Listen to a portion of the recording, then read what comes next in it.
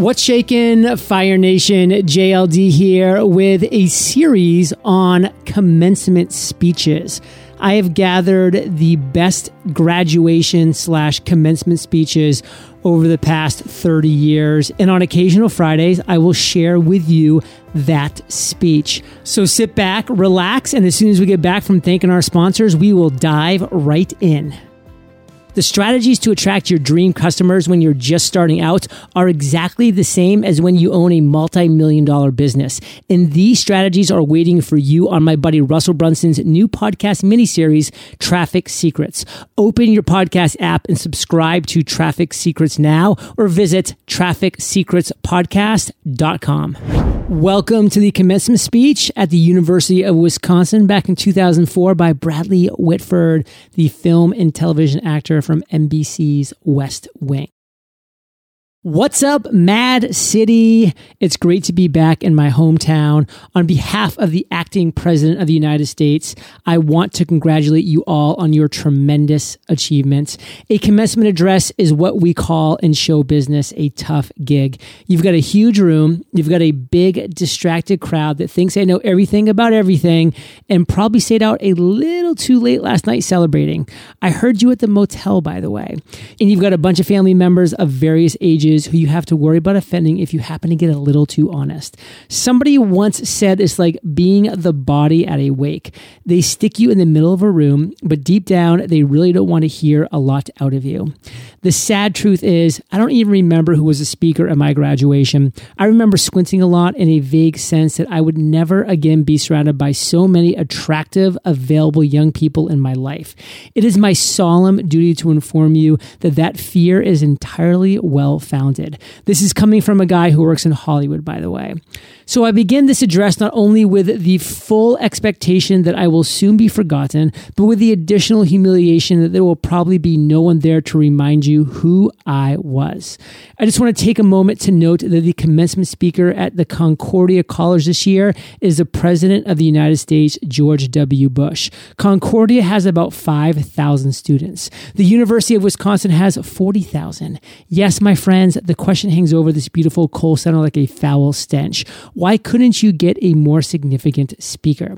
Why would the University of Wisconsin, a school with a reputation and the stature to attract a genuine world leader, at least some uncelebrated public servant, the guy who runs the dog pound and Baraboo, somebody for God's sake, why would you opt instead for a glorified circus clown from a television show? I can't answer that question, my friends. This is uncomfortable for all of us. I feel your shame. One thing that I can tell you is that the Concordia College is getting ripped off. George Bush did not write that speech. No way. A bunch of invisible White House lackeys, otherwise known as speechwriters, wrote it for him, and he just strutted up to the podium and he read it, and then he rode off into the sunset in his little taxpayer-funded 747. Now, you may think I am inappropriately taking this opportunity to attack the president on a meaningless issue because of my particular political persuasion, and you would be correct. But I hereby challenge the leader of the free world to swear under oath that he wrote every word of the commencement address that he delivered. It's not going to happen. Yes, my friends, take solace in the fact that if you actually paid me anything to come here today, you would be about to get your money's worth. For better or for worse, this horribly disappointing choice of a commencement speaker had to write his own speech.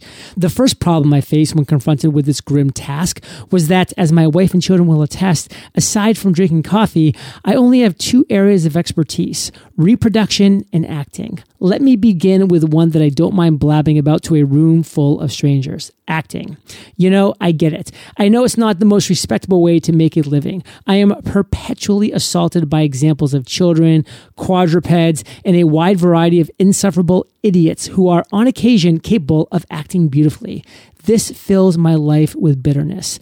The good news is that if you keep at it long enough, you actually get to make a living at this glorified high school extracurricular activity. You not only get a little bit better at it, given enough chances, even a chimpanzee may make a dictionary, but you begin to see the process of acting has the potential to show us a little bit about how we might act a little better in our real lives.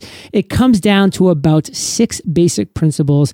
I call them everything I need to know in life I learned on my way to a humiliating audition. And they go like this. Number 1, fall in love with the process and the results will follow. You've got to want to act more than you want to be an actor. You've got to want to do whatever you want to do more than you want to be whatever you want to be. Want to write more than you want to be a writer. Want to heal more than you want to be a doctor. Want to teach more than you want to be a teacher. Want to serve more than you want to be a politician. Life is too challenging for external rewards to sustain us. The joy is in the journey. Number 2.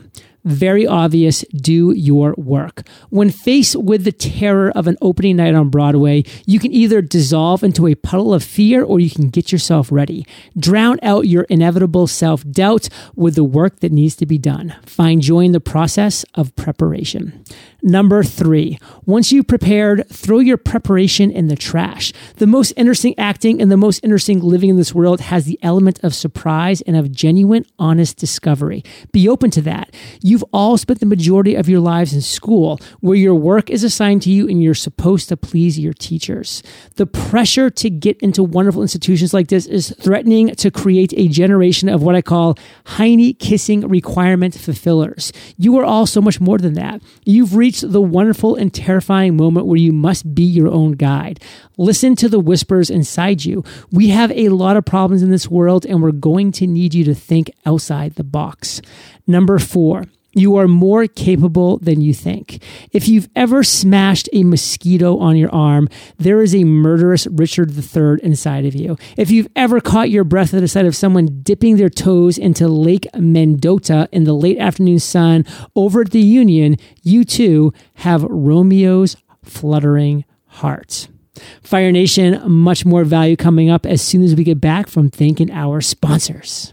What if I told you that the strategies to attract your dream customers when you're just starting out are exactly the same as when you own a multi-million-dollar business? My buddy Russell Brunson has grown ClickFunnels into one of the fastest growing non-VC-backed SaaS companies in the world. So you know the strategies he's using to attract his dream customers are working very well. So how does this help you? He just released a new podcast mini-series called Traffic Secrets to share the exact strategies he uses and that you can use too. Throughout his 20 power-packed episodes, Russell teaches you how to identify your dream customers, find where they're already hanging out, and get direct access to them no matter your budget.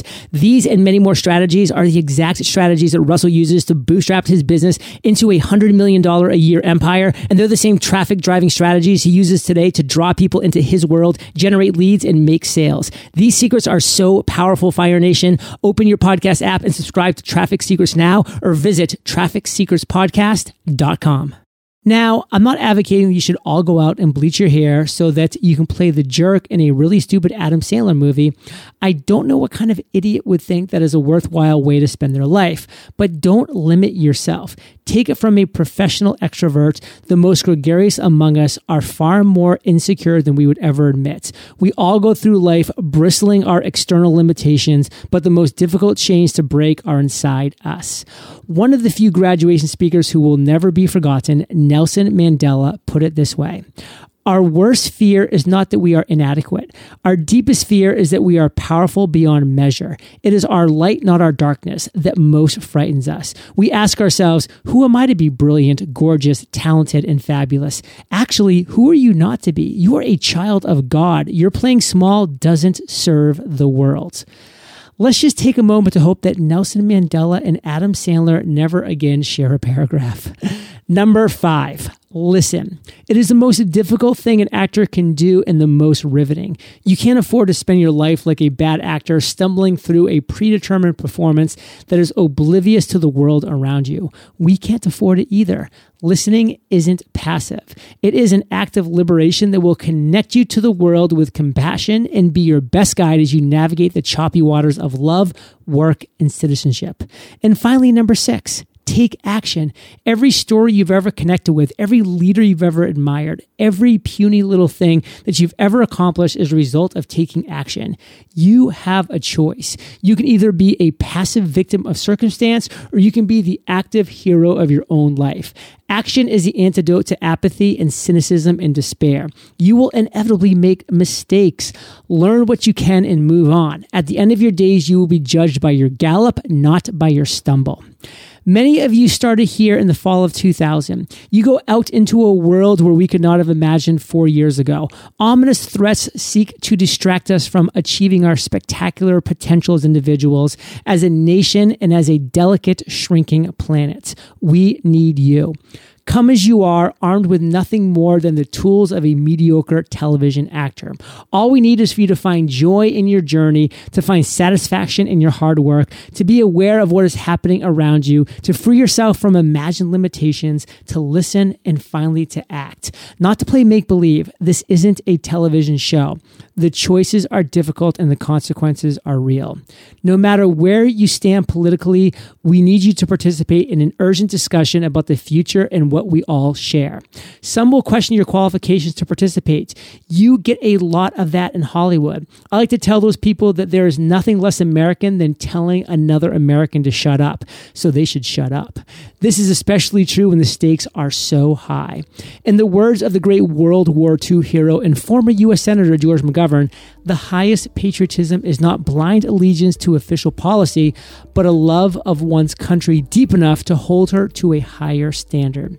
It has always been up to the people to hold this country up to a spectacular promise. Make no mistake about it. If you choose not to participate at the ballot box or in an urgent discussion about the world that we will one day pass on to the next generation, you no longer live in a democracy. You have sentenced yourself to a civic gulag dictated by the whims of those who choose to participate.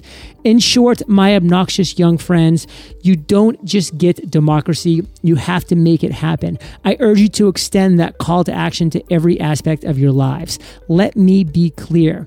I want you all to stay the hell out of show business. The last thing I need is a bunch of you young people invading my job market. But I do want you to be an actor in your own life. Infuse your life with action. Don't wait for it to happen. Make it happen. Make your own future. Make your own hope. Make your own love. And whatever your beliefs, honor your creator, not by passively waiting for grace to come down from on high, but by doing what you can do to make grace happen yourself right now, right down here on earth. I will leave you with something I have learned from my only other area of expertise besides the coffee, being a father. We sit in the shade of trees planted long ago. We have all arrived at this wonderful moment together because of the countless gestures of hope made by generations that have preceded us. The baby born, the family begun, the university founded, the care and the nurturing of our schools, our communities, a wonderful variety of faiths, and of course, our families and their families before them. The line of fire racing across time, what we call life, is burning brightly in all of you at this moment. We celebrate the joy of your achievement, but we must give thanks for all that brought us here. And we must be keenly aware that our stupendous good fortune carries with it an obligation to keep that flame burning brightly into the future for every living thing that is and is yet to be. Congratulations, class of 2004. Get out and plant some trees. Thank you. The strategies to attract your dream customers when you're just starting out are exactly the same as when you own a multi-million-dollar business. And these strategies are waiting for you on my buddy Russell Brunson's new podcast miniseries, Traffic Secrets. Open your podcast app and subscribe to Traffic Secrets now, or visit trafficsecretspodcast.com.